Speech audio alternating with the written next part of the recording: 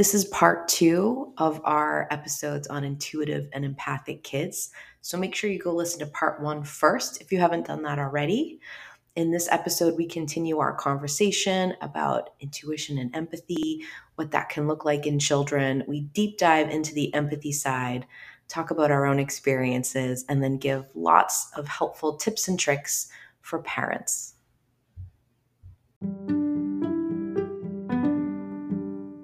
Let's talk about what intuition really is. Let's look at all the places intuition and ego show up in your life. Let's share honestly. Let's do the research. I'm Jamie Hayhurst. I'm Heather Wood. This is the Intuitive Girls Guide. Hey Jamie, we're back. Yes. Part 2 of intuitive and empathic kids. Yes. I love this topic. I do too, and I think a lot of people are going to like it. Yes. I think Okay. It's a good one. Me too. All right, let's jump right in to highly empathic kids. So in the last episode, we talked about intuition and empathy and what that looks like in kids, common mistakes, in clocking it. And we broke down what it looks like to be highly intuitive as a kid, especially in the ways that you might not be thinking. Right. So now we're going to do that with empathy. And just to restate, remind the class, there's a lot of overlap here. Yes. A lot of things look the same, or there's something a little off. And also, your kid might do something a little different. Yeah, it's a spectrum. They're all spectrums. And not everything's going to apply. No. Okay. No, everyone's different. Okay, so highly empathic kids, they cannot let go of something that they've heard. Oh. They are very affected. And I'm going to give you an example. I'm going to use my son Gavin for this. So he was in kindergarten and they did a whole series for Earth Day. They did for the whole month, I think of April is when Earth Day is, right? Yes. They did a whole thing about saving the planet. Okay. And they talked in a very light, kindergarten-y way. I think I know how this is going to go. About helping the planet because of the problems going on in the planet. I mean, there are many. Yeah. My child did not sleep for a week in terror and upset.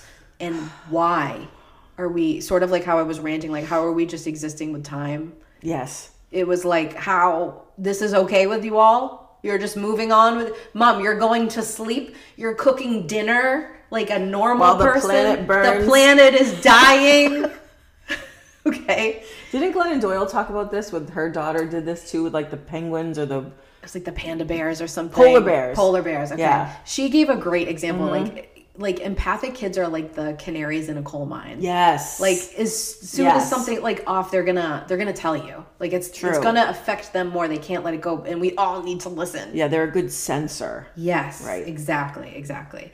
So they're just very affected by everything, and you never really know what thing is going to hit them. And what I will say as a theory that I have is that I think something triggers something in their purpose or something that feels connected. I know for Gavin, I truly believe he's meant to be some environmental lawyer or something. Yes. You know what I mean? Yes. I think that there's something drawn to him and his purpose. So I think if you hit it right with the kid or wrong, however you look at it, exactly, it's going to do that. That's a really good point. I just want to say that again, they're labeled sensitive, same as intuitive kids. But a lot of people just think they're being dramatic. And they are. Yes. Empathic people are typically pretty dramatic people. But not for the purpose of putting on a show. No, they are actually this bothered. And their bother, you instead of going they're overreacting or they can't let it go, you should be going, why am I letting it go? Well, that's the thing, is that you're triggering in other people. Yeah. They should then be doing something also, and they might not be able to manage that. A lot of people don't have the capacity to exist that and feel the hopelessness of doing anything. Right. So it's, as empathic people, we are triggers. Yes. And so I'm the crazy parent out with my kids, my kindergartner and my preschooler, picking up trash. To make him feel better. And probably thinking why is that lady making her kids pick up trash? I bet intuitive parents drove by and went, I bet the kid had the lesson in school about the earth dying. Right. That's what happens. Right. And someone else thinks that they're being this is their punishment. Yeah, she's a real strict mother. Community service. Exactly. Right. So and it's with so many different things. I said, you never know what's going to hit. And sometimes it's very unpredictable. I remember as a kid being watching a movie and being so upset and affected and like everyone else. Like I hated the movie E.T. because I was so sad that the boy was separated from the alien, and I couldn't enjoy any of it because it was so overwhelming to me. And my mother would be like, but what about these good things that happen? And like, look at the bright side of this. And I'd be like, get away from me with that talk, woman. Like, I'm crushed. I'm crushed. This reminds me of when my daughter was absolutely devastated when the beast turned into a human. Yes. Because she loved him the way he was. Yes. And she didn't want him to change. Look at how much deeper she went on the movie. Right. Like, she got it. Yeah. She got that he was the same person. He didn't need to change. Yes. Right. And then you're looking around at everyone else like fine with everything, and you're like, what is wrong with you? That's how empathic kids feel all the time. Right. Empathic adults too. Same. I mean, I still feel like that a lot. Me too. We have more tools to manage it. But I just think it's important to understand where that's coming from, and that they're right and we're wrong. Yeah, agreed. Agreed. Okay. So also, I just like to say, like, the big feelings thing, they get labeled as kids with big feelings, oftentimes to small things. Have you heard that? A few times. Yeah. Yes. Okay. The big reaction, the meltdown, whatever you want to call it, is just when their ability to mask runs out. Like, I wish people could understand that better. Right. That everything going on is affecting them emotionally. Yes. And so the reason that they have that big emotional reaction to something that seems small is because it isn't to that. Exactly. That's just like the last thing that like crushed them. Right, exactly. It's like the last straw, literally. Right. Yeah. Yes. Ran out of gas. Absolutely. Right. Okay, highly empathic kids are very curious about other people. Yes. They are nosy Nellies. Adults too. Yep. Gladys Kravitzes of the world. Like nosy human beings. Yep. Not necessarily for the gossipy angle though. Like, no. It turns into that because, again, this could be its own episode, but like women are taught to bond over oppression. So it sounds like gossipy complaining a lot. That's true. That's true. So there's other societal factors to that. But we just want to understand why people do what they do. And we want to understand how they feel about the thing they're doing. Right. And if you're empathic and you're putting yourself in someone else's shoes, then you're going to be paying attention. Yeah. And you're going to be watching them. Yeah. And you're going to be looking for more details. Yes. Which is going to read as you like being gossipy or like being like really overly interested. Just continuously asking about the same person. Right. We also get, when we're kids especially, obsessed about certain people, usually historical figures. Oh. And it's usually ones that don't fit like the molds. So I remember I think a lot of girls especially go through this phase, but being like very obsessed with Amelia Earhart. Oh. Because I'm going like, emotionally, how is she managing all of this? I'm like 5. But that's what an empathic kid is thinking. Right. Because we empathic people, kids especially, aren't hearing about something happening to someone else and hearing it as if it's happening to someone else. Right. They're hearing it as if it's happening to them. And they have a reaction in their body as if it is. Right. A lot of intrusive thoughts, kinds of things happen based on that. That's a really good point. Okay. So I'm hearing about Amelia Earhart and like the time she's in, and like women aren't allowed to do anything and she's doing it, and she looks different to me. Yeah. I'm looking at the women of that age and even the age we're in, and she doesn't look like them. Right. She never wanted to get married, and I'm hyper focused on to wear pants. She wanted to wear pants. Right. She like all these things, and like she kind of had this way, at least the way she was described, as like not caring so much what people thought, like being okay with people not accepting her. Right. And as a kid, I couldn't imagine. That must be nice. I was going to say, it's pretty cool. Show me. Right. Show me how you do that. That's a good point. So you become obsessed. And it isn't that I wanted to become a pilot, which is what I think a lot of parents maybe mistake. Good point. It's because this human looks real interesting to study, because emotionally I can't understand how their states are. Right. It makes no sense. And it feels good to imagine yourself being that free. Yes. Right. So think about what trait are they really curious about? Because that's probably they feel the opposite themselves. That's a great point. Because I care a lot about what everybody says, unfortunately. Damn it. Well, I mean, that's the curse of the empath, right? Yeah, exactly. And, I always say, like, if you're trying to see if you're an empathic adult, the first question I ask you is, can you watch the news? No. That's Can you watch stand-up comedy? No. That's different for you, because I love comedy because comedians are very intuitive, because they look at human behavior in the same way that intuitive people do. Yes. Which is like, why are you doing that? Right. You're all going along with that? Let me have some commentary on it. So for people who don't suffer from the exact anxiety condition you do around stand-up comedy or anyone performing in general, especially solo on stage, it's so specific, you guys. Anxiety condition. If you don't suffer from that, you probably enjoy comedy. Okay. For that reason. I guess. I wouldn't know. Your empathy is so dialed in to anyone who might feel bad. Exactly. Anyone who feels distress. And so for the idea, like me too, like the comedians are a great example of very intuitive, but not very empathic. There's no way you could be a stand-up comedian if you were super empathic. True. You would fail. Like, I love comedy, but I would never try it because I'm way too empathic. Yep. It's too hard. Right. But we connect to some level of that. But your empathy personally is so dialed into anyone who could be being oppressed or upset or be uncomfortable that it's too much for your system. You feel their feelings too much. Can't confirm. I would like to say that it's hilarious to watch. No, it's not. It's not awful fun to experience. But for me, it's very funny. And it's awful. You have so many specific rules around it. I love it. All right, I already said this, but I'll say it again. Labeled as sensitive, same as intuitive people. It's usually sensitive in the way of like, oh, you heard a story and, like Gavin. Right. But like now you can't stop crying. Right. Like I remember my mother having to like send in a note when we were learning about the Holocaust, and I was older. I was in middle school. It's too much. But just being like, you need to give her a break, or she's not coming in tomorrow. Like, tell me I'll teach it to her. But like, you can't deliver it to her that way. Right. She's crumbled onto the ground thinking of what it was. She can't sleep. She's having night terrors about. It's enormous. Learning about that. Yes. So it's just a very different feeling. Right. Yeah. They're natural chameleons.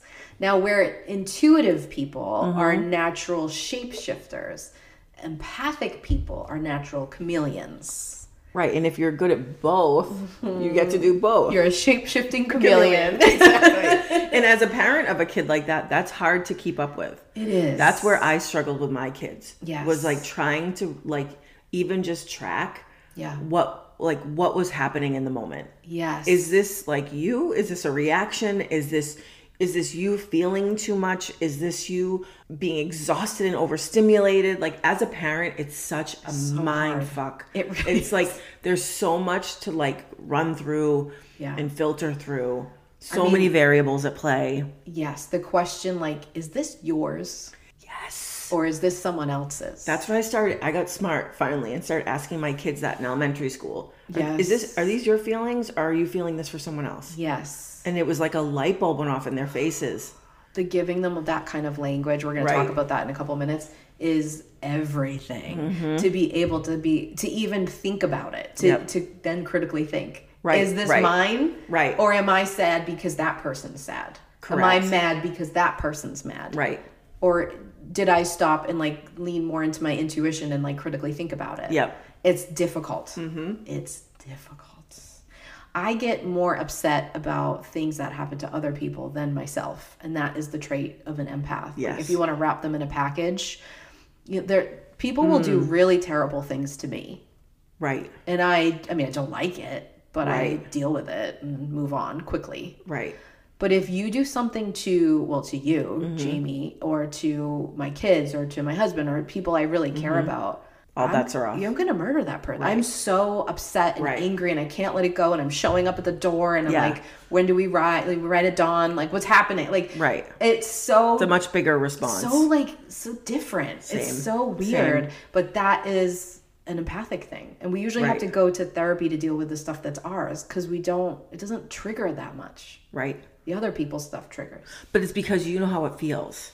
Yeah. Right. And you don't want someone else to feel like that. Yes. You know you can manage it for yourself. Yes. But you want to make sure you can protect everybody else, because you want them to be able to manage it. Exactly right. Empaths are such emotional protectors of other people. Exactly. Yep. Exactly. Okay, there you're gonna like this one. This is the Jamie Hayhurst star one. Oh God. Very connected to the idea of justice. Oh yes. Okay. In many different ways. It's Yes. not just like the justice system here Right, in America. right, Like which I am. Yeah, Yes. yes, that too. Right. But it isn't just that. It's like what feels like justice. If they don't Right. feel like justice has been served, Right. and whatever that looks like to them, Right. they cannot move on. They cannot move past it. They will be stuck there Yes. until they can get there. Right. Yes. Like I'm forever saying like, that's not nice. Oh yeah, you do say that. That's a lot. not fair. Yes. Because I'm always running it through the filter of like, is this the right thing to do? But you're not usually saying that's not fair when it's about you. No. You most of the time I hear you say that it's for somebody else. Yes. Like that's not a fair way to treat that person. Absolutely. Yes, that's what empaths do all the Right. time. And again, it isn't just about like, did, that guy get caught for murdering his wife? He did. He did. Yeah. I think they're going to get him. There's a murder case Yeah. locally Yes. in Cohasset right Yes. now that we're all following very closely. But like, it's also like, hey, you did that to my kid. Correct. Like, what happens to you, and how does my kid get what they deserve to like move through it? Like, Right. And there's That's- also like a running list of like, that's not fair. Yeah. Because you did this. Yeah. And I did that. yeah. And I did the right thing. And you're not doing the right thing back. Yes. Right. There's a sense of justice because like you're trying to manage how everyone's feeling. Yes. So if you think of this in your kid, an example that happened with one of my children, my youngest this time, is that a teacher did something unfair to him. He felt unjustified. You get in trouble for something that he says he didn't do. Yep. Now, my reaction to that was like, well, you probably got away with like 10 things. Right? So like maybe you just deal with this. Yeah. He could never listen right. to that teacher again. He could never accept it. Didn't matter if the teacher apologized. Justice was not served. That's how my son is too. Never listen to that Yep. person again. Yep. Okay? Yep. That's a super empathic thing. Yep. Yeah. That's my son too. So as a parent, like asking questions like what would make this feel fair or more fair is Right. helpful. I also found that with my empathic kids to say, how do you think that feels? Yes. Not trying to say to them explicitly right and wrong, like with interpersonal stuff. Like right? avoiding that language. It's Yeah. more like, how do you think they feel? How would you feel Yes. if that happened to you? Yes. How do you think they feel? Yes. And then they're like, oh, I get it. Yes. Oh, now I get why they're upset. You're using their empathy to help guide them. That's Right. very smart. Right. Yeah, exactly. And a lot of times you have to do that in the flip. Right. Like, do you know what I mean? Because they're so incensed about something in this direction that they can't see anything in the other direction. Right. Yeah. So that's smart. We also oftentimes sympathize with bad guys. And it's very uncomfortable. Yes. Your face is really amusing to me right now. Well, yeah. Because you feel like when you hear that somebody did something bad and they're going to jail for life, Right. it doesn't matter that I don't want to feel empathy for that person. I do. I don't want to. Right. And I recently gave you this example that like I can't watch anything with Donald Trump talking Right. because There's a lot of probably he's reasons. so embarrassing. It's such an embarrassment. And You don't want to empathize I with him feeling refuse. bad. I refuse to empathize with him. And when I hear him talk, You start to feel bad. I'm for like, oh my God, this is so, not like, oh, I feel bad for him. He's a nice guy who's got a bum rap. Not that. No. But like, Right. oh my God, he sounds like such an idiot. Yeah. He's, then I'm like, oh my God, my empathy is like, oh, this is so embarrassing. Like, this is so embarrassing for him. And so I immediately turn it because I refuse to empathize with him. Yeah. But that's what my system wants to do. Oh yeah, and it's real tough to manage and it's real tough to navigate, especially as a kid. Yes. Like even if you're watching a cartoon and there's a bad guy, Right. when something happens to the bad guy, the empathic kid feels bad for the bad guy, even though they want the hero to win the whole time. And it's so confusing.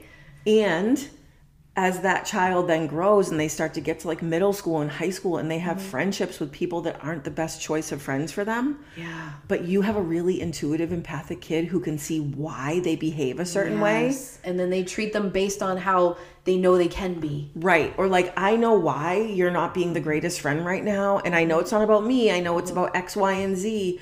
So like, I'm going to cut you some slack for that.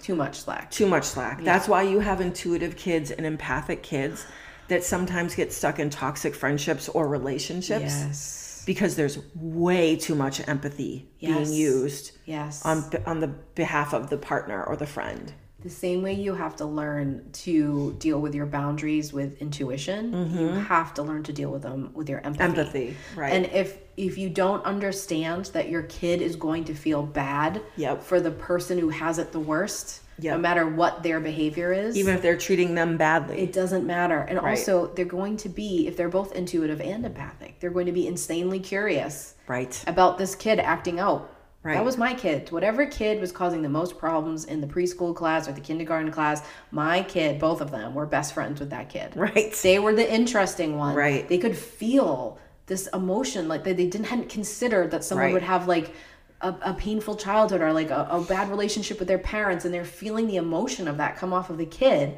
And they need to go help, and they need to go befriend them, and they need to understand them, and they need to study them. Because they're so different from them. Yes. And the parent, it's hard. You're sitting there being like... Well, right. And that my kid, and forever in school, they were always like the kid who was struggling the most in class, they partner with her. Yes. Because they knew she would be kind and lovely and helpful, but not realizing that she's absorbing because she's doing doing that whole absorption technique we talked about in the last episode, right? Yes. Like it's all just like a tsunami on her system. Yes, it's a lot, man. I mean, I'll say this tip now. This is part of the tips, but teaching kids to observe energy, not absorb energy, is huge. Key. We've used that language in my house since they were very little. Same. Because it's like, and naturally, empathic people especially want to suck the energy of other people into their pores. Right. It's the natural instinct. And that's a quick way to crazy town. Right. So teaching, too much. Observe it, keep it here, and look at it, and then think about it is way, way better. Yep. Okay.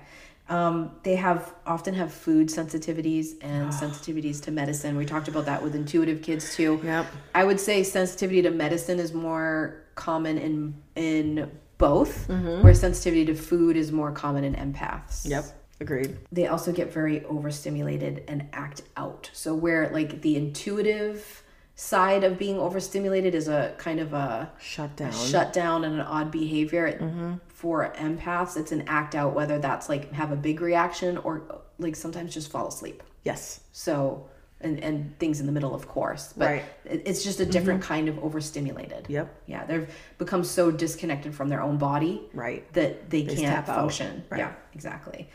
All right, I also just want to reference an episode we did on indigos, crystals, and rainbows. That was a good one. It has none of the white supremacy Nazi stuff in it. We address it. But this is its own concept that was kind of taken on by that. Yes, exactly. It was weaponized. Yes. So if you understand if your kid is an indigo, most likely not. You're most likely an indigo if you're listening to this. Right.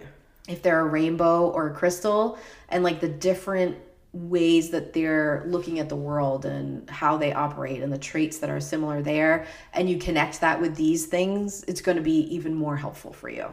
Right. Exactly. Yeah. Okay. I thought that now we could share a little bit about our experiences as intuitive kids. All right, so I'll start. Please do. I feel like this could be a very long story. Maybe it'll be in a book someday. I don't know. Yes. Okay, but I'm just going to say like a little bit of what it was like as an intuitive kid. So I referenced this in the first episode. Right. But I thought everyone saw the world the same way I did. Yep. And it was like a slow realization and constant reinforcement that everyone saw it differently than I did. Wildly differently. Right. I am a person who can see the dead people. Yeah. I'm not like, I did mediumship like very early in my journey. I didn't like it. Yeah. You have to be a very specific kind of person to be able to do that. It's really hard, and there's people way better at it than me. But I can do it. And as a kid, there were always spirits walking around my room. Right. There still are. But like that was normal. And I remember it being like, it was like they were always walking through my room. And you're clairvoyant, so you were seeing it. That makes it easier to see dead people. Exactly. Right. And when you're a kid, you like see the stuff with your outside eyes a lot more. Like as an adult, I would have to like use my inner. Like I'm not looking in the room and I actually see with my outside eyes dead people. Right. I probably sense it first and then I can like use my clairvoyance. Oh yeah, I can see something. Right. You know what I mean? Yes. Like, or it's like a symbol flashes at me to get my attention and then I can look into it. But as a kid, they were very blurred. Right. Okay. So I remember the first time I realized that a spirit could interact with me because I just thought they just were going by. Right. Like cars driving by. Right. What am I going to have? You're just watching. Yeah. Right. And then I remember being like, oh, they know I'm here because one of them turns out to be my great grandmother. Okay. She sat in a rocking chair in my room instead of walking through. I just didn't think she could see me. It was like a natural knowledge that they were not actually there, but they were, but it was like a different... Right. It wasn't the same. Yeah.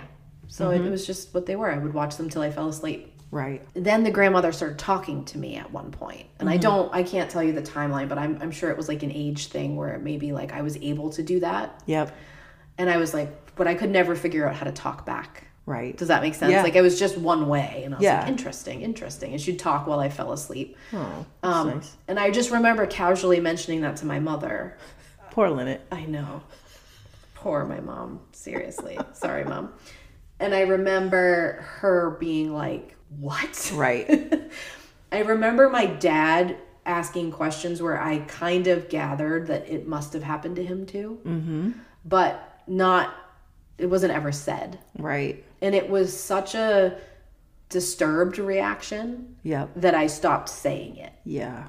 I didn't think it was bad yet, but I was like, oh, I don't think I should talk about this. And you don't want to freak your parents out. It was upsetting people when I would mention it. Right. And then I was describing her and like the bun she would wear and stuff. And it was my mother. This is my mother's grandmother. Right. Right. Like, and I'm describing her at 5. Like it doesn't make sense to her. Right. So I'm like, okay, don't reveal this. And then when my grandfather died, he like lived with us. He was like very close. When he died, he would talk to me. So now I'm seeing someone who I knew alive. Yep.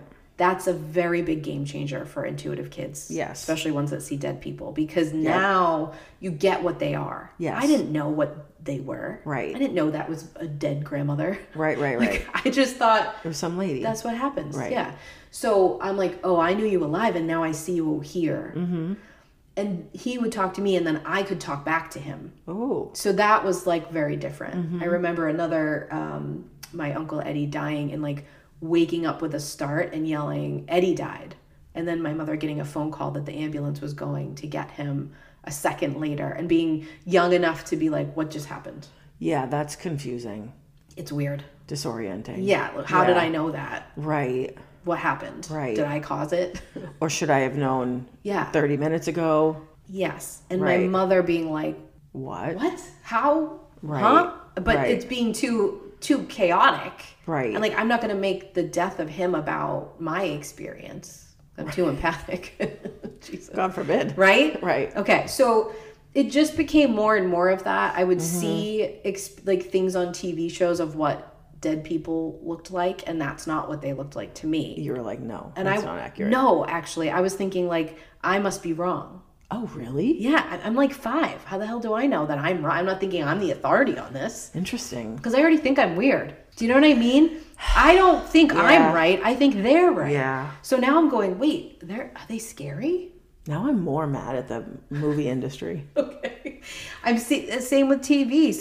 Even little kids shows when they show like a floaty ghost. Like that's not what it looks like. What am I seeing then? Right. Okay, so you think you're wrong. You think, and then it starts to be something that you think is scary and dangerous.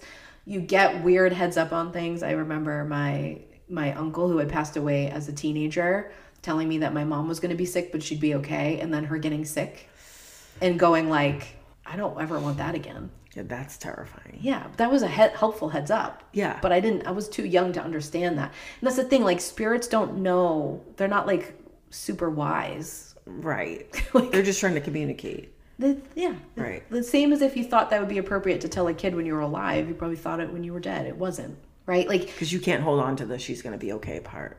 but you still think you did the wrong thing. Right. Does that make sense? Yeah. So then you kind of go through life and you start to like bring up stuff to friends to sort of test out if any of them, and you hear people saying really bad things about it. Like I said, you grow up in a religion that tells you a lot of the experiences are bad or like evil or untrue or just to trick people, but they're just things that have always happened to you. I remember a whole talk in a Sunday school class about how you don't hear God, you talk to him.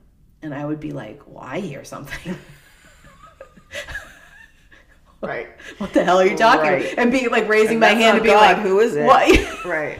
No, that's not it. You know, that's just you're insane or something. That's even worse to say you're talking to someone that's not God. Yeah, it's a demon or It's a something. demon. And I'm like, pretty sure it's Archangel Michael. Pretty sure it's your dead dad over there in the corner. Yes. Right. I remember just being in a grocery store and seeing someone walk by and then hearing a spirit be like, can you please go tell my son not to drink so much? And I'm 10. Oh my God, no. And this is like a 30-year-old, 35-year-old man. Can you imagine? Yes, because it was me. Oh my God. So I mean, can you imagine like delivering the message? Oh yeah, like this like is as a a great 10-year-old, idea. like a 10-year-old little girl. Yeah, being like, excuse me, sir. Sorry, you need to cut back on the drinking, buddy. Your mom says to chill out. But I wasn't thinking, I was thinking I was doing something wrong by hearing it. Right. And then I was also thinking like, oh my God, I feel so I'm supposed bad to for help. that guy. And now You're I an didn't empath help and him. you want to help. I just, what if he dies?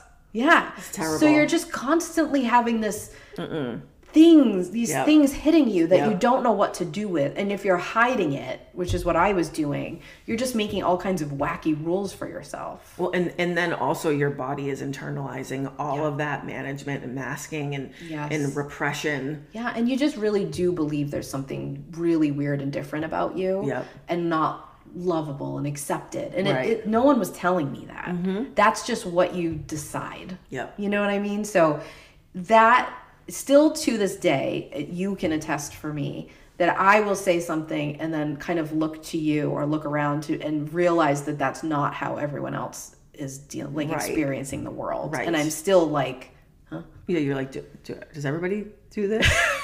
And sometimes I'm like, yeah. And sometimes I'm like, or I'll just say something and you'll be like, hold on. Right. You're like, that's... Go back. Right, let's review. Yes. So that's, for intuitive kids, that is constant. Right. It's a constant feeling of that. So you're constantly living kind of not as yourself. Right. But there's never been one time where I've been like, hold on, like, let's talk about this, that you've been wrong. Do you know what I mean? Like, it's like, as an intuitive person, you're privy to things, like to see things and understand things. And that's what kids are managing without realizing it, right? Is that like you're just seeing the dynamics of something. Well, it's interesting with intuitive information because it isn't right or wrong, but you don't, especially as a kid, you don't have any other categories. Right. And you're like, you're really taught about being good and bad and right and wrong, right? Right. And so with intuitive information, you will be wrong, or at least you'll interpret something wrong. And you'll have a moment somewhere as a kid where you say something and it's quote unquote wrong. Right. So then you start to be like, do I trust this? And the truth is, if you go back and unpeel the onion, you either interpreted something wrong, you got the wrong name. It was right. You did pick that up. The timing of it was wrong. Something was just a little off, but it wasn't wrong. Or the other wrong. person didn't understand it. Like, so it becomes this like thing about yourself that feels like a force on its own. Right. That you can't always trust, and everyone does something different with that. For me, I created all kinds of systems and codes about how I know what to tell somebody. Right. How and when. Because I don't know still how much anybody else is taking in and knowing. So I don't know what the thing is that I'm going to say that's going to flag me as weird or make them feel overwhelmed or bad. Well, there are ethics involved also. Yes. So for me, I am just constantly creating ways to be safe in that. Right. For other people, they just shut it off. Yep. I don't want to even listen to that because it's too much work. I get that. I don't, that never occurred to me. So I don't know if that was not an option or if I just, maybe I'd like it. I think there's a part of it that I feel safe to know more. Yeah. People will still to this day be like, oh my God, it's going to be so scary to like see the dead people. And I just think wouldn't it be more scary not to? Yeah. Right? Like, or sense them or I'd hear rather, them or whatever. yeah. So it's just a perspective. Yeah. But I'd love for you to say a little bit, because I feel like you are insanely intuitive, insanely empathic. But I don't think until fairly recently you really understood, especially as a kid, how much you were that. Yeah, no, I mean, my story's going to be a lot shorter. That's fine. I mean, I think I was a very intuitive kid who had a lot of trauma in her life. Yep. And I don't remember anything. I remember with your help that I was a child, like a toddler. Yeah. And I saw my mother in a mirror she was dead. Yeah. She died when I was 1. Yeah. And so I saw her in a mirror and was so confused that I turned it off. Yes. And that's the end of the story. I mean, like that's the end of the narrative of it, because I turned it off. It wasn't safe. It was scary. Well, let me stop you for a second, because you do this thing all the time, and it's the thing that Jamie does. It's when she's using her intuition that she does it, and I know the listeners are hearing it and going like, "What?" You say something so traumatic, bone-chillingly terrible, in a very casual voice. So your mom died when you were 1. Right. And then a little while later, you saw her ghost in a mirror. Right. The mother that you lost. Right. That you weren't old enough to understand where she went. And then she's in a mirror.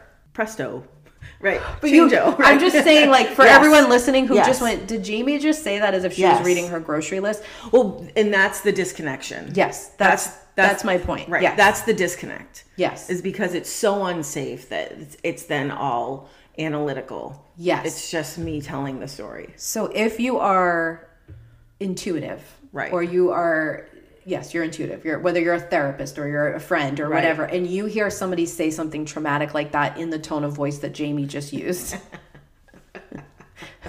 they have disassociated from all of the emotion around that. I also don't really remember it. No, right. You know? Of course not. You were a little kid, but like, if you were saying that about me, you wouldn't use that tone of voice. No, I wouldn't. You weren't there. I'd be a lot more sensitive about it. No, but you would be incensed.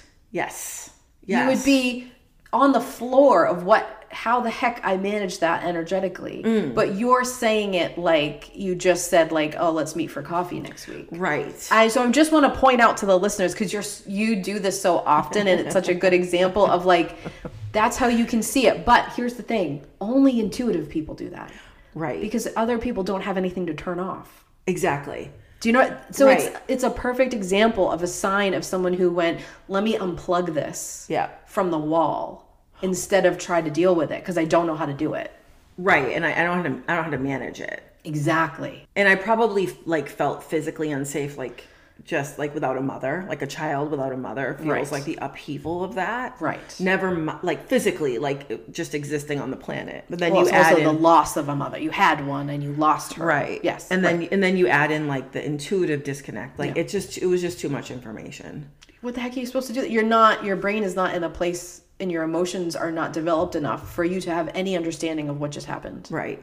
And so I think what happened is that I was highly intuitive. Yes. Turned it off. Yes. And I think, of course it, like you like to say, it seeped out. Yeah. There were times in my life where it was just sort of seeping through the cracks of this wall that I built around it. But I think what happened was a lot of that energy was placed into my empathy. Yeah. So I was wildly empathic. Yes. Incredible at reading a room. Yes. Incredible at reading your emotions, anyone's emotions. Yep. Without even knowing it. I'm claircognizant, as you probably know, but not like you. I couldn't see anything. Yes. It was just a knowledge. And you were just reacting to it. Because remember, you've unplugged the intuitive part. Right. And let me just clarify that when people are unplugging it, they think they're unplugging their whole connection to their intuitive stuff. But all they're doing is unplugging their conscious connection to the subconscious intuitive information. It's all happening. There. It's all still, your body, your energy field is all reacting to it all the time. It's just never getting to your conscious mind. Exactly. So I just want to clarify the block that. isn't from the outside world into my body. No. The block is from my subconscious to my conscious. Exactly. Right. And so for you, you found it manageable to deal with the empathy. Yes. That felt more powerful to you. Because so you used it. Because it was dealing with other people. Yes. It wasn't dealing with myself. And it was probably a good distraction. And it was a good protector. Yes. If I could manage everyone's emotions and they were so sad about my mom or they felt so badly for my dad who had to raise a child. I mean, poor he was a parent. I know. A good one too. A great one. Yeah, he was happy to do it. Exactly. You know what I mean? But all of these like... Wait, this will air in the anniversary of his death my week. dad day. Yeah. Okay. Go ahead. Hey, Dad. Shout out to Jim England. Yeah, JRA. So I think it was easier to manage everyone else's stuff. And like, I was the kid who instantly knew if I didn't like you. Oh, yes. I wouldn't tell You're you still about that it. person. I am. Yes. Yeah. I wouldn't tell you about it. No. But I knew. Yeah. Instantly, because I could read you. I could read your emotions. Yes. I knew when a teacher was mad. I knew when, and of course that didn't always work out for me. As growing up, I get stuck in my head about it. I overanalyze all that stuff. Yes. But for me, it was never that I was like an intuitive. I never thought of myself as an intuitive person, but I was always drawn to like tarot cards or I didn't do them. Yeah. But I was always drawn to that. Yeah. I was always like interested in like the witchy archetype or the character in a movie or the powerful, mean woman. Yeah. You know what I mean? Yeah, like the person who the emotions didn't match. Didn't matter to them. What you thought and how you felt. Right. Yeah. And it wasn't until I started raising my intuitive kids. Yeah, that you're like, oh shit. That I was like... I knew I was intuitive, but to me, my definition of intuitive was that like I just knew things. I just like had a good gut instinct. It wasn't like what you would call yourself intuitive. Like I didn't see dead people.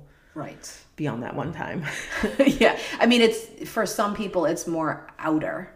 Right. And it's more a part of them that's sort of unavoidable. And for other people, especially when they have a childhood like yours and they chose the unplug mode to be safe, that you become intuitive sneakily to yourself. Right. Like you were saying, it seeps through. Right. You can't not. Right. So it seeps through, and like all the ways you've plugged it back in, but all of the ways your intuition would be fed information and would give it to your mind were sneaky. And I've had to relearn all of it. But it's still sneaky. Right. Those are pathways, neural pathways. So you don't get the big hit of seeing something because that you've trained yourself to do it sneakily. Differently. Your intuition was always working. It was just feeding it to you quietly and sneakily. In a way that I could accept it. Isn't that so fascinating? Yeah. It was, my intuition was like, you're going to have to hear this. Yeah. So let's give it to her in a palatable way. Yeah. And like, it was, in an emergency, always, it just came like flaring out of me and it always worked and it was always there. Yes. But in day-to-day life, it was just a very subtle, I mean, it still is. Yeah. But I just know what it is now. I mean, I wouldn't call it subtle because I think it's very strong, but I don't think it's like... It's not loud. It's not like dramatic. Right. Yes. It's just like all of a sudden Right. Yeah. And I think that's probably the only safe way as a kid for you to get intuitive information was to just know something. Right. And then when I started parenting my kids who are highly intuitive. Yes, they are. I have one child that's like wildly intuitive. Yeah. They're a lot like me, which is very interesting for you to parents. She's very much like you. Yeah. And then my son is incredibly empathic. So empathic. Incredibly empathic. Intuitive too, but incredibly empathic. Yes. And so I had to, I mean, that's what parents do, right? Like sometimes you don't step up for yourself, but then you step up for your kids. Yeah. And I was like, I gotta learn what's going on here. Yeah. So I can help them. And you gotta heal and look at your own stuff so you don't like accidentally put that on them to heal. Correct. So it's very tricky. Right. Yeah. And my husband's also incredibly intuitive. Yes, he is. Yeah. And so we've all been doing this together. Yeah. I think it's the same in my family, except I think I went into it with a lot of awareness. Yeah. And working on my own stuff. But I think no matter what, you still get tripped up by your kids. Like, because my kids are incredibly intuitive and my husband is intuitive, but like they're all intuitive in different ways. Yes. Their experiences are different. Like even just growing up where intuitive stuff is like openly talked about and not weird, and there's no boundary, and there's all this language, raised in that environment is going to make you use your intuition differently than someone who was being sneaky about it all the time. So I'm still raising kids where I'm going, what? Right. Huh? Yeah, like, and it's strange. Like, no matter what is the point. Or for someone like me who, quote unquote, wasn't allowed to use it. Yes. Then I see my kids being incredibly intuitive. Yes. Or having all of these emotions that are tied to their intuition. And openly. It's weird. And I'm creating a safe space for it. Yeah. But then I'm also internally like, being triggered. Not fair. I didn't get to. It's very triggering. Do this. I didn't get to see dead people. Yes. I didn't get to flip out and have this big tantrum. Like, no. I didn't get to have all these emotions. I had to manage myself and behave for everyone and people please and present the right way so everyone was happy around me. Mm-hmm. You know? That's why it's so important to remind everybody that you don't have to be perfect as a parent.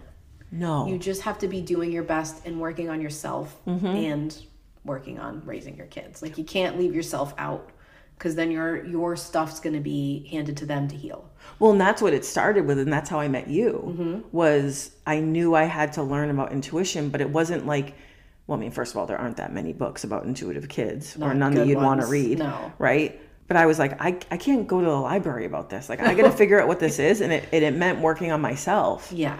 And I met you. Well, you know what I mean? Let's change how you say that. You were intuitively led to me. Exactly. And it wasn't the first time. We won't bore you with that story. But there's the universe tried to push us together a couple times. And it happened when you were ready. Well, I don't remember the first one. Yeah, but I time slipped in the first one. We can prove it based on other people's memories. We can. So, whatever. But that's a story for another day, but yeah. Yeah, that's an obsessed segment someday, but someday when we do our podcast tour, we'll tell the story. Yes, that's the story. Yes. Okay. I think we should take a quick break. Okay. And then we'll come back and we'll give everyone some helpful tips and tricks and life hacks for raising empathic kids or helping them in any way. Okay. We'll be right back after this short break. This episode is brought to you by Visit Williamsburg. In Williamsburg, Virginia, there's never too much of a good thing. Whether you're a foodie, a golfer, a history buff, a shopaholic, an outdoor enthusiast, or a thrill seeker, you'll find what you came for here and more. So ask yourself, what is it you want? Discover Williamsburg and plan your trip at visitwilliamsburg.com.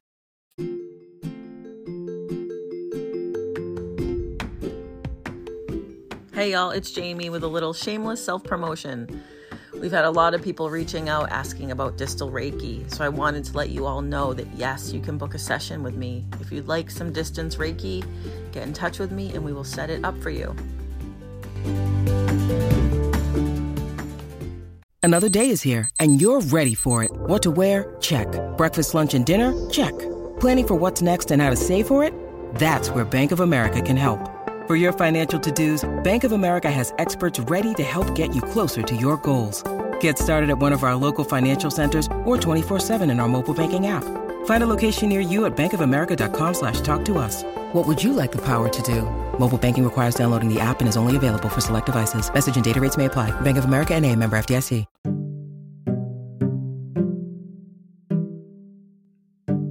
You know what goes great with podcast listening? A great cup of coffee from a great coffee shop. Yep. Beans roasted in-house, amazing baristas. You know where I'm talking about. Restoration Coffee. Can we go? Yes, I need an Americano and maybe a panini too. Ooh, I need blueberry maple latte and probably a resto bowl. Ooh, yeah. Check them out and visit restoration-coffee.com.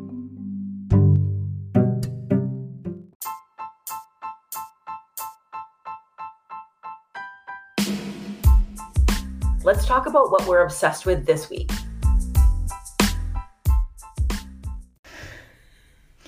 This one I know and I'm also already obsessed with, as opposed to last week. We've talked about it a million times, right? Like, clearly I have a thing with cults. I mean, I think if our listeners were like, hey, guess what we're going to be obsessed with? They're going to say a cult or a celebrity's weird behavior. It's like kind of both right now. Both. Right. But we've had episodes on Scientology and cults. You can listen to those. And we've talked about this a lot. But I'm obsessed with where is Shelley Miscavige? This is the thing. I don't know. Maybe this is not a normalized experience. Speaking of how that's always the case for me. But there'll be like 5 or 6 things that rattle around in my head that are unsolved that bother me. And like when I wake up at like 2 a.m. to pee or something, they come to the front. Right. This is the 2 a.m. to pee.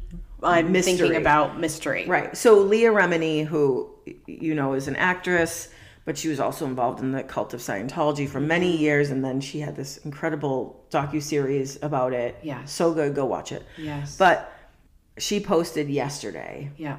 She wrote, today is Shelley Miscavige's 60. This part blew me away. This is why I'm obsessed with it. I mean, it just shows you how time makes no sense. Time. Yeah. I hate it. Yeah.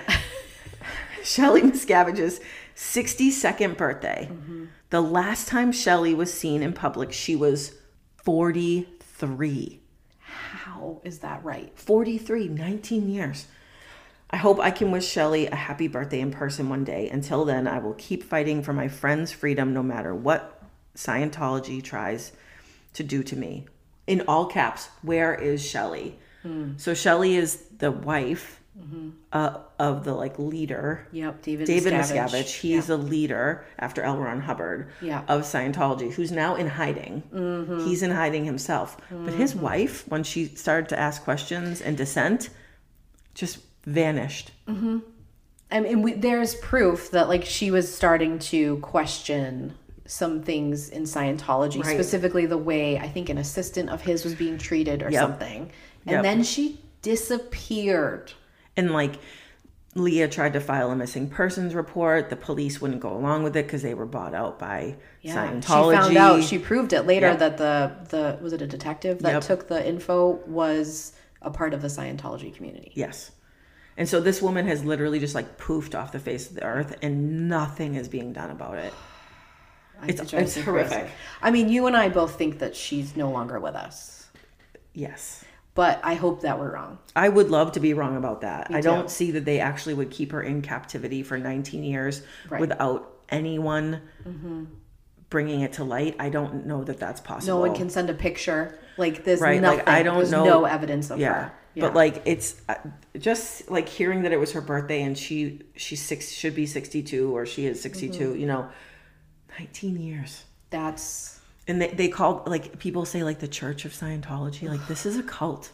They're not a church. Shocking. There's no religion in here. There's no dogma to be done. No, it's so bad. So I'm just still obsessed with it. I'm going to be obsessed with it until we find a resolution. Maybe.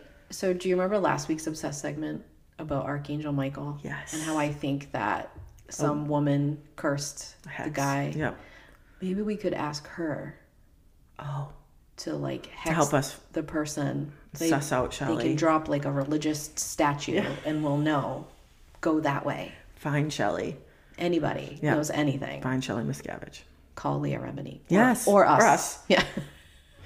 I mean, it's just so disturbing to me. Yeah. It's such evidence of like a patriarchal system when we can't even actually investigate because it's the wife of a powerful guy. Like, so she doesn't matter. Right. Excuse me. Hiding behind another structure, which is quote unquote religion. It's like all these structures working to protect someone and to hide someone.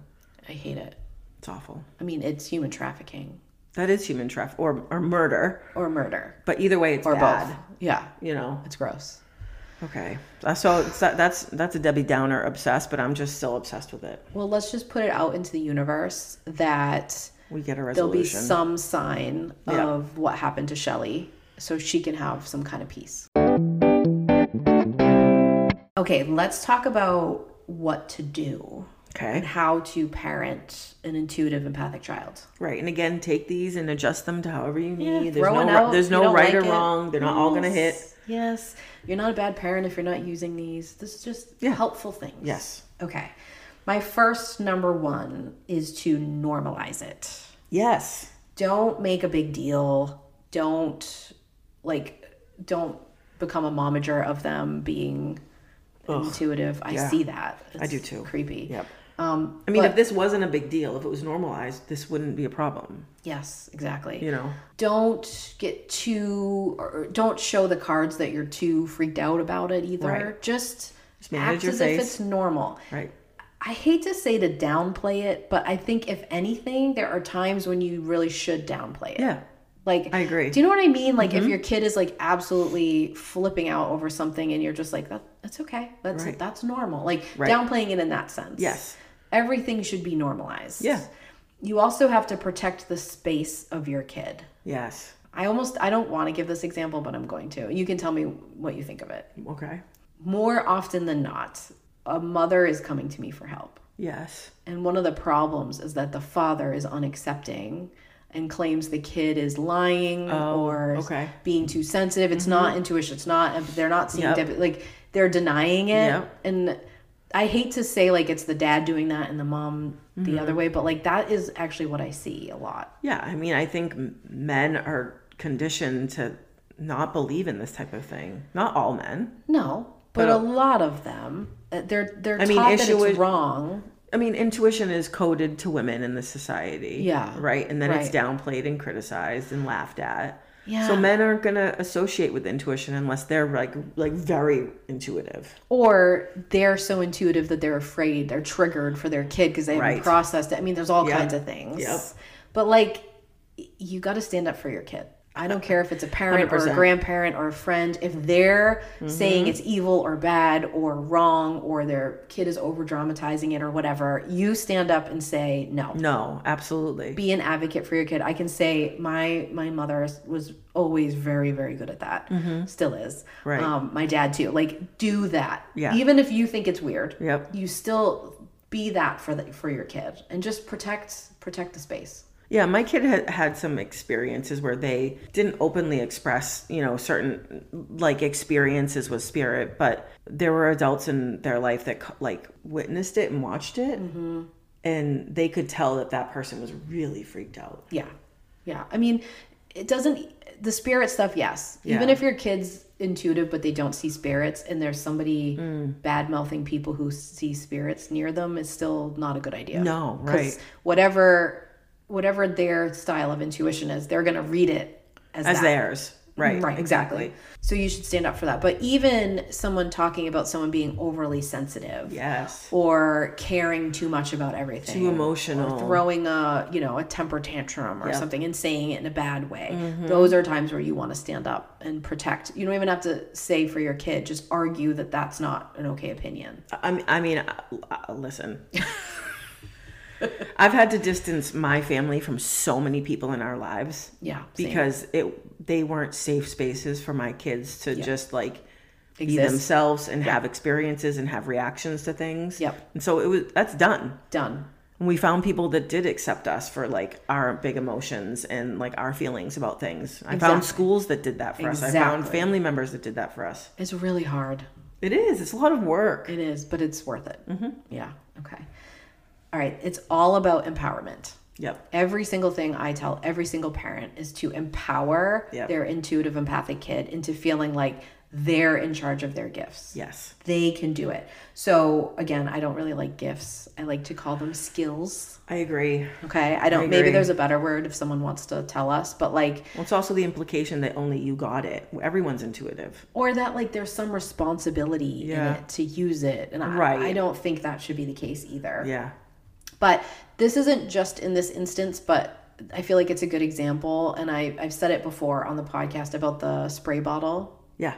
So a lot of times kids will have, like intuitive kids especially, will have trouble going to bed because they can see things in their room. They've probably always seen things in their room, but now they're associated with fear. Yes, their ability to see it has shifted, right? So they feel scared about going to bed. One of the things I have parents do is get a spray bottle, put water in it, and put like an essential oil or something that will smell good. So you're like activating a few senses and associating. Right. Give it to the kid. Yep. Have the kid spray it around the room. Have the kid pick a label for what it's called. My kids called it monster spray, but that's probably because they weren't scared of spirits. Right. Use whatever. Right. You know what I mean? Like. Right. So that you spray the monster spray around the room and they have to do it. You as the parent don't spray it. Correct. They have to spray it. Right. Because then they're learning intuitive boundaries. I've sprayed the spray. You can't come in. Right. Okay. And I did it, not my mom. I did it, not my mom. Right. And same with everything, with anything intuitive and empathic. Give the kid the tool and have them use it. Right. to keep them feeling safe. If you're constantly doing it for them, no good. Right. I am very guilty of doing that wrong because I can easily manage an energy. Right. I need my kids to learn how to do it without having to have my energy nearby. Right. So again, this isn't foolproof and it's not judgment. We all have our things we don't do great. But in this sense, like anything you can do to empower them, amazing. Yep. Okay. And that theme will come up throughout this. Throughout their whole lives. Throughout this and throughout their whole lives. Right. Yes, exactly. Explaining in whatever language is appropriate for their age that intuition and empathy is a spectrum, that everybody has it. Right. It's not a random gift they have that other people don't have. It's just that on the spectrum, they're dialed this way. More into They've it, got right. more of that skill. It's the same as intelligence. It's the same, like there's so many different things, right? Exactly. Okay. Don't make it their whole personality. Yes. Please don't. I see that a lot too. I remember taking a class when I was in my early 20s on, it was an energy work similar to Reiki. And there was a kid in there that was, I think he was like 16 or 17 with his mom taking it together. And the entire time she would not stop talking about him, but only in the sense of his intuition. And I just remember being like, this kid has no idea who he is. Right. It's all wrapped up. And she kept making him try to like read people. And he was like putting him on a show. Yeah. it was, Yikes. I felt really bad for him. He did not look like a happy person. I bet not. Okay, we've said this before, but help with boundaries. Especially empathic kids. Boundaries are hard. Yes. It's not that easy for us to draw the line because we feel other people's stuff stronger than our own when we're around the other people. Right. It's a proximity issue. And I don't just mean like a proximity like the person's in the room close to me. I mean like, is their story being told in front of me? Like, what is happening? Like that presence is very difficult for us to manage having a boundary too. Right. But my tip about boundaries is that they sort of apply everywhere. So that like with my kids, I started teaching them boundaries in other places. Yes. Because it wasn't hitting to try to teach them about like energetic boundaries. Yes. So I would teach them like conversational boundaries or like boundaries between me and them. Right, because the concept is the same everywhere. Then you can start to apply them in other places. Exactly. And then use that first situation as an example. Remember when we worked on this? Let's try it over here. And that's such an excellent point because in anywhere in life, no matter how intuitive or how empathic you are with kid, adult, whatever, the places that are the hardest to set boundaries are the places where you have the most fear. Because boundaries are intuitive and fear is ego. So if you have a lot of fear around seeing dead people and you're trying to teach your kid that or how to not have suck everyone's energy into their body, but they have a lot of fear around that, it's going to be way harder for them. But if having like conversational boundaries or something like that doesn't have a lot of fear, that's the perfect place to start teaching that. And then expand it to the other places. Okay. My mist technique, I've said it before, so I won't like go into a ton of details about that, but teaching kids this, even if you're just talking about it in front of them until they can sort of grasp it, it's that you imagine on the outside of your energy field, there is a mist. You control if it is a downpour, you can dial it all the way up. You can dial it down to just a light mist. It's always on, but all that's doing is teaching them how to observe energy, not absorb. So the energy comes to the outside of the mist, it knocks, asks permission. You just kind of detect what it is and if you want to deal with it or not, and you send it away. And certain situations require the mist to be a downpour. Like if you had to go into a hospital to visit a sick relative, put your downpour on, kid. If you're just in your living room playing with your sibling, a mist is fine. And just like bringing that up so that they start to understand that they need to manage what they're taking in different circumstances. Okay. I think it's a good technique for adults too. I teach them that a lot as well. I teach that in my Reiki classes too. That or like a bubble, like a shield that goes around them. Yes. Love it. You can use I would refrain from using like glass or something solid because you could actually feel energetically claustrophobic. Stuck, I do sometimes. So, but anything like that, like a shield or a mist like or something. Some type of bubbly like material. Yes, that you can see through or something. Yes, exactly. Seek out holistic therapies. Yes. Intuitive, empathic kids and energy work are a match made in heaven. Yes. And so they might respond better than traditional meds. That's the case for my kids and for me. So Acupuncture and Reiki are two of my favorite things for little kids and big kids. Yeah. I just think those two things especially are things that intuitive empathic kids' bodies respond to very quickly. Right. I mean, you must see that with Reiki. Yeah. It's like they have a different understanding of it. Yeah, and it's just their bodies, their physical bodies and energetic bodies are so deeply tied. Yes. That when you work on the physical body with acupuncture or Reiki to an extent, it's going to affect their energetic body. Exactly. Really well. I would say if you're not sure of your kids' clairs, take them to a Reiki session and then ask them what it was like. Yeah. And you'll know immediately. Yeah, how they're responding to the energy or seeing it. My youngest is clairvoyant. And he, after the first time getting Reiki for you, was like, it's so cool, all the fire that's around when she does that. Exactly. Instantly, there's a visual. Right. Jamie's sending the fire again. Right. You know, he's seeing the symbol of fire. That's what he's interpreting it as. Yep. So it's really interesting. Okay. Don't act scared of their gifts. No. Even if you are. I mean, listen, how many times do you do that parenting? Like, how many times do you put on a poker face? All the time. And sometimes you screw it up. Right. It's fine. But just try. But you can do it for that too. Exactly. Teach them to decode dreams and nightmares. Teach them the symbolism. Get them a book. Right. That is a great way for them to be in that empowered state when that stuff is happening. Or like auras, like get them a book about like colors and auras and yes, same as why I say get them some angel cards or tarot cards. It's this other physical thing to like use. And like you can look in a book and you can apply it. It's really, really helpful. Teach them about intuition and ego. Yes. You know, especially like think about how you can teach them about like desire and fear. And how you can help them understand those forces just age appropriately. Right. And we have episodes on like the universal fears and the universal desires. Those are great to like take and like use age appropriate language around for them.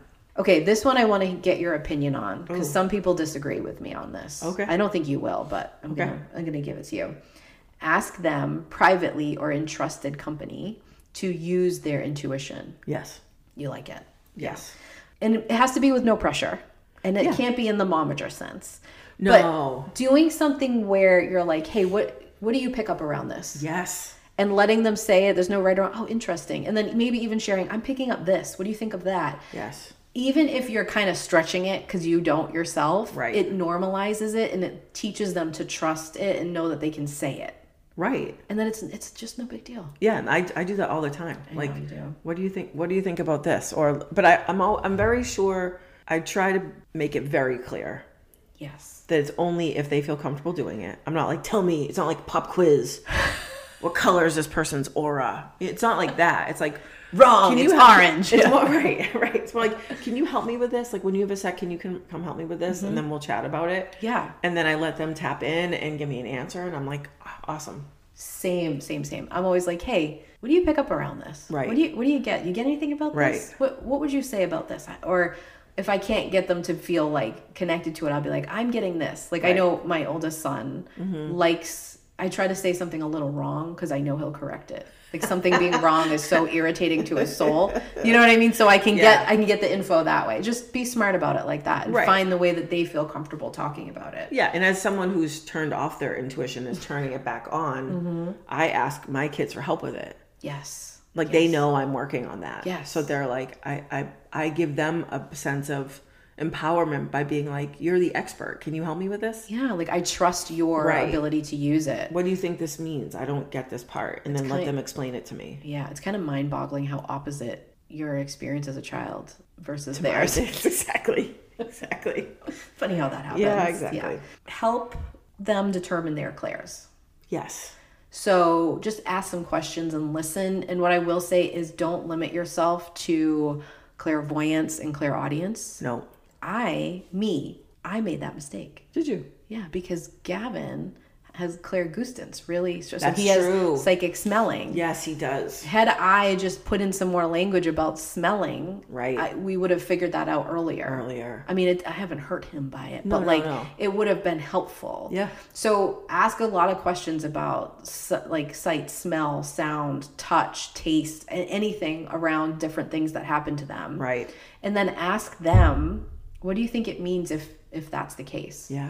Like a lot of kids will see colors related to different things. Instead of being like, oh, let's interpret it and inserting yourself in it, be like, what do you think that might mean? Right. Because they know. Well, because you can Google it. Yes. But I don't think that tracks for everybody's system. No, and I don't think you should put it in because No, I they think probably you have should let them something do far it. more intricate Yep, I agree. formed. Even if they're not conscious of it. Just like keep asking.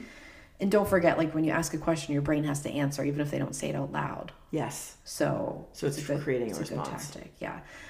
Have some books or resources available, but don't push it. Okay. Right? Like, there's some cards over there or Yeah, whatever. This is fun to use. They're just there. Feel free. It's but not not like for 20 minutes a day, you will pull tarot cards. I was just going to say, it's not like forced piano lessons. Like you got to work with Norse runes for 30 minutes a day. Like just leave it out there. If they're interested, they'll explore it. I would love to work with Norse runes for 30 minutes a day, but I wouldn't have as a kid. Exactly. Yeah, exactly. Okay. Teach them that being emotional and being sensitive is a strong thing. Yes. And really, if you don't know a lot of the language around this yourself, educate yourself so you can use it on them. But emotional intelligence and how to build that in a child will do so much for your intuitive, empathic kid. Absolutely. I can't say that enough. So exactly. Brene Brown has a lot of great resources on that, but like really just finding that, and it doesn't have to be about intuitive, empathic kids, just in general, right? So that you can use that and kind of guide that to your kids. Again, it's not like sit down and teach them. It's like kind of just pepper it in. Yes, right. Exactly. I've talked about this before, but I'm going to bring up the trick that my dad used to do a lot when I was a kid. I love this. I know you love bumpa tricks. I do love all of them. Okay, so one thing that my dad would do, he would know I could hear him, but he would act as if I couldn't.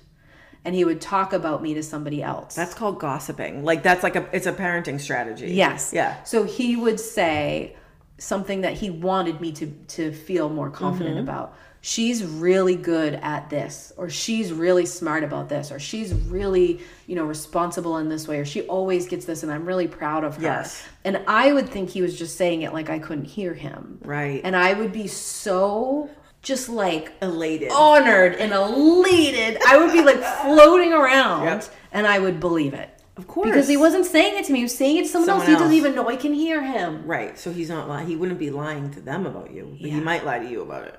Absolutely. Right. He might just try to be making me feel better. My parents trying to make you feel better. Yeah, he's just saying that.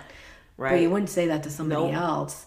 And so doing that is really, really helpful. Yep. I still do that to my kids, not just about intuitive stuff, but like it's really good. And like you can do it to like the other parent or to a friend, or like you can give them a heads up you're going to do it if you want. You know, like I can usually clock it if you're doing it, and I think vice versa. Yes. So like, using that tool, especially with intuitive stuff, like, they're really great at setting healthy boundaries with friends. Yep. But they're actually being garbage at it. It actually is going to help. Right. Or I'm really proud of how much they're working on that. Right. Yeah. Love it. It's a great strategy.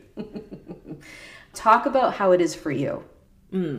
Even if you don't feel like you're super intuitive or empathic, bring that up. Like, for me, it's hard in this way. Or for me, that listening to that story on the news this morning felt uncomfortable. Feels yucky, right?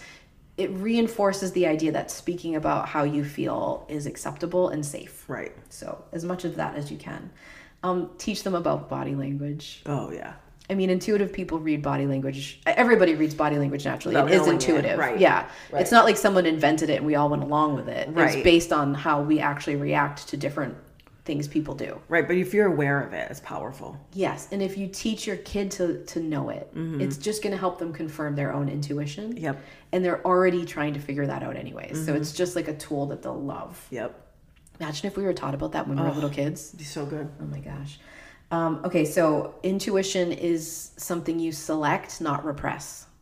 Oh, interesting. So like you had to repress your intuition. I did. So you want to teach your kids like I see this with empathy too. So it applies the same way, where a parent will say something like, you just need to like turn that off here. Like, this isn't the right space for that. Right. Instead of using language that sounds like, please repress your intuition or your high state of emotional being, say like, hey, we're not selecting bringing that in so much here. Here, we're selecting to be have a little more space. I like that. I usually say we have to manage that more, but I like selecting better. Manage is the same to me. Like, you're still in control of it. Like, the language is that you've got this. It's going to happen, but this is what we've chosen. Right, we're going to have to manage this like a little bit more here than normal. Exactly. Okay.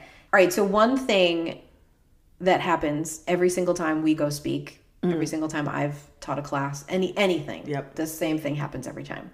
Somebody raises their hand and tells a story, and it's the same story every time. And listen, we don't mind hearing it. I'll listen to you tell that story, and I will say the things I need to say to you. It's not a complaint. I'm just saying that it's so common that somebody will say, I have repressed my intuition because I get a heads up that somebody I loved was going to die. Right. And I didn't know how to manage that. Exactly.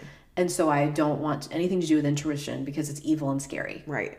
That story is so common that I feel like I need to address it here when you're dealing with kids. Yes. Because we live in a society that treats death the way we treat it. Exactly. It confuses intuitive kids. Right. It confuses empathic kids because we naturally feel differently about death than everybody else. Right. We naturally see death as like a transition. Which it is. And everyone else sees it as like an ending, like a very abrupt end that's scary. Yep. Funerals are weird and stuffy and scary. And why aren't we celebrating the person? Like it's all very weird and backwards here in patriarchy land. It's true. Different cultures are not the same as we are as Americans. Exactly. But there are also a lot of other cultures that are kind of repressive in this way. Yeah. So I want to acknowledge that as Americans, it's bad, but it's not that way for everyone. Other people also suffer here. So that for kids is hard. And the heads up that someone is going to go through something hard or that someone is going to pass away is just an energy. You're just tuned into the person. It's not like your intuition was like, let me tell you about this death to scare you. Right. You were just tuned into the person enough that you picked it up. Right. It's not like you get this like ticking clock that nobody else sees. Or like the Grim Reaper makes a phone call to you. Right. Ha ha ha. Right. You're just tapped into their energy. It's just that you're tapped into them. Right. Right. Not the energy of death even. Just them. And you picked it up. You picked that up. And it's so, I'm not trying to minimize it because it's so scary and so altering. And I completely understand that reaction to it.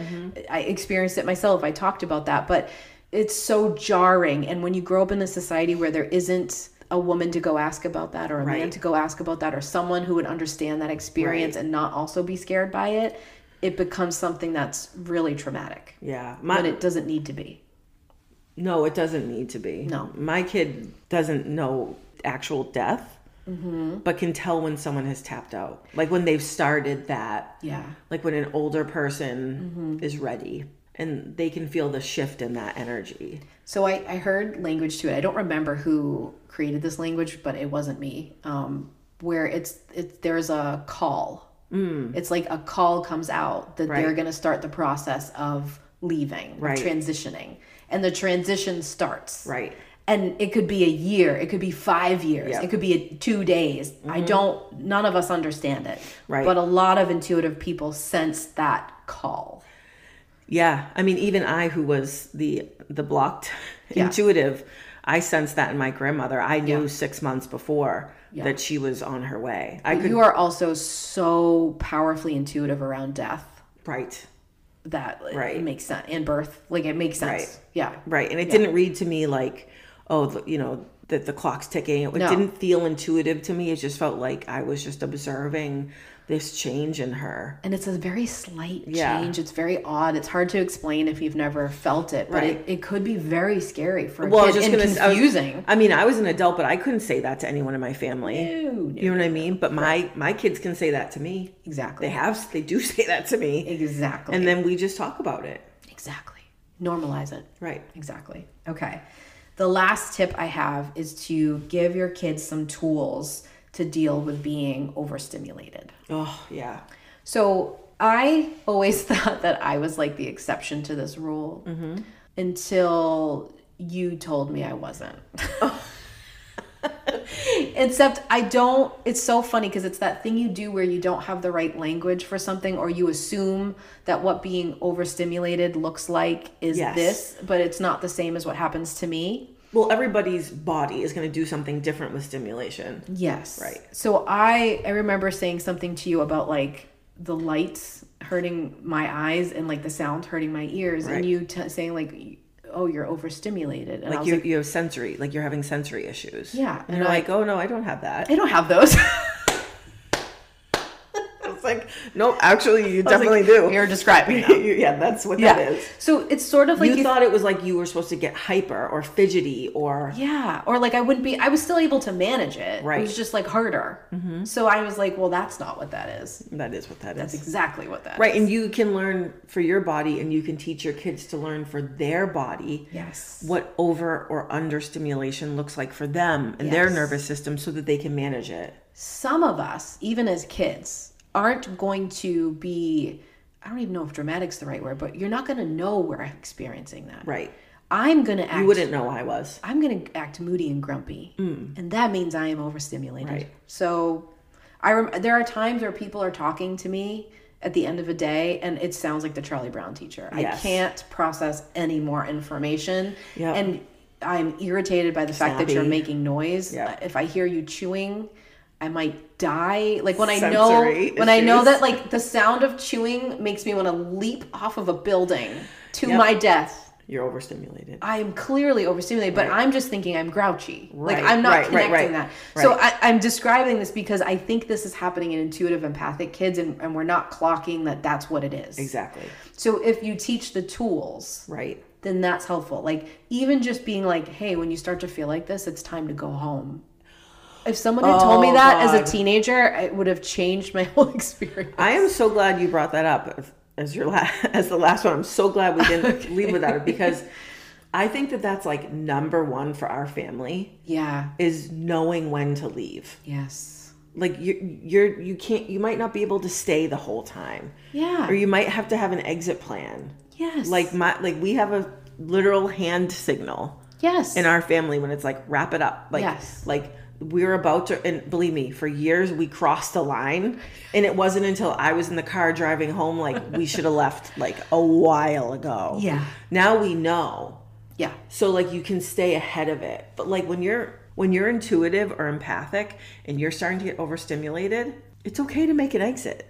Yes. But you got to know. Yes. And adding as much language to that for your kids as possible. Right. Like, and also having them understand when it's safe people to say something to and when it's not. Right. Like if our families are together, I think for the most part our kids will be like, hey, we're done with each other. Yeah, or like I need a break. I'm going off on my own. Right. But that's not the case everywhere. In Correct. some places, people are going to read that as like Rude. inappropriate, rude behavior. Right. So knowing that and having like signals, like you say, like with my kids, full permission, just give me a heads up that you're taking a break away from everybody. Right. Okay. Yeah.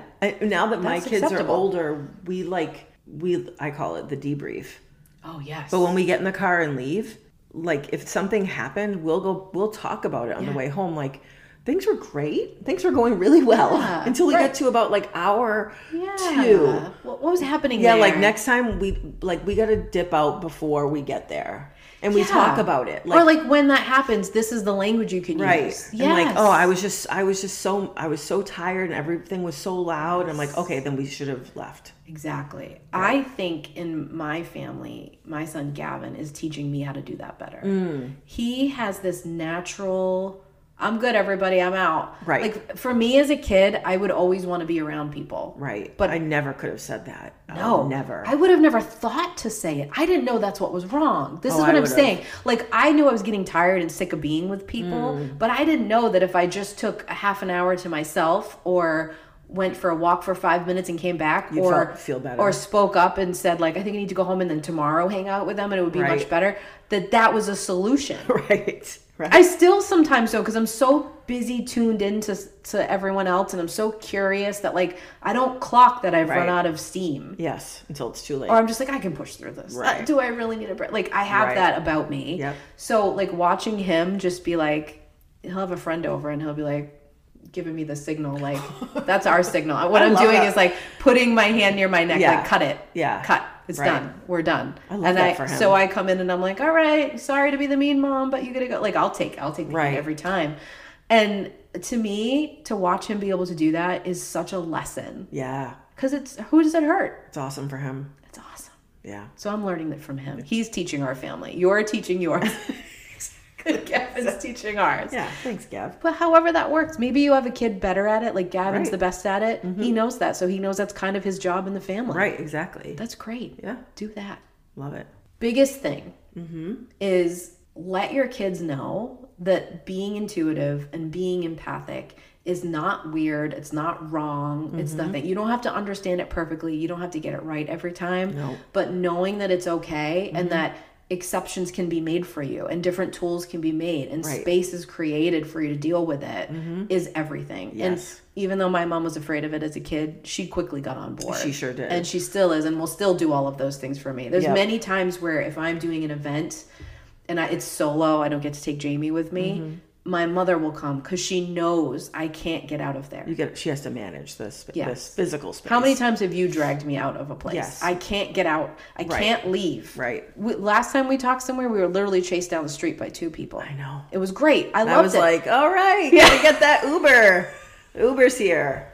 And I don't want to stop, and I have run out of gas. Right. I know you can tell, my mother can tell, and I'm trying to run on fumes for everyone, and I cannot do it. So the point is like, the more you teach your kids these skills, and the more, even if they understand this is what I'm not good at, so make sure you have someone with you, and the more you can be that for your kid, the better.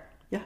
So intuition and empathy is awesome. Yep. You don't have to do it as a career. You don't have to be like a psychic with a turban looking at a crystal ball. I mean, that's not a real thing, so don't do that anyways. Please don't do it. But like whatever you're doing in life, those skills will be used and applied. Because we're all intuitive and empathic. Exactly. All right, Jamie, I need coffee to recharge my battery. And a nap. Yeah. Okay, let's go. See you.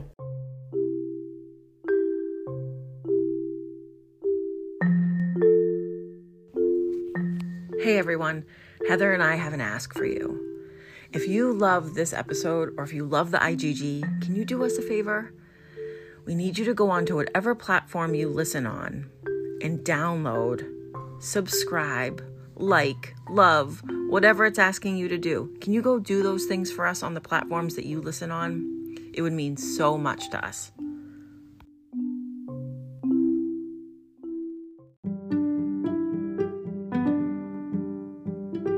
Thanks for listening to our episode. For a way to get in touch with us, please visit our website, intuitivegirlsguide.com. We love hearing your feedback on our episodes.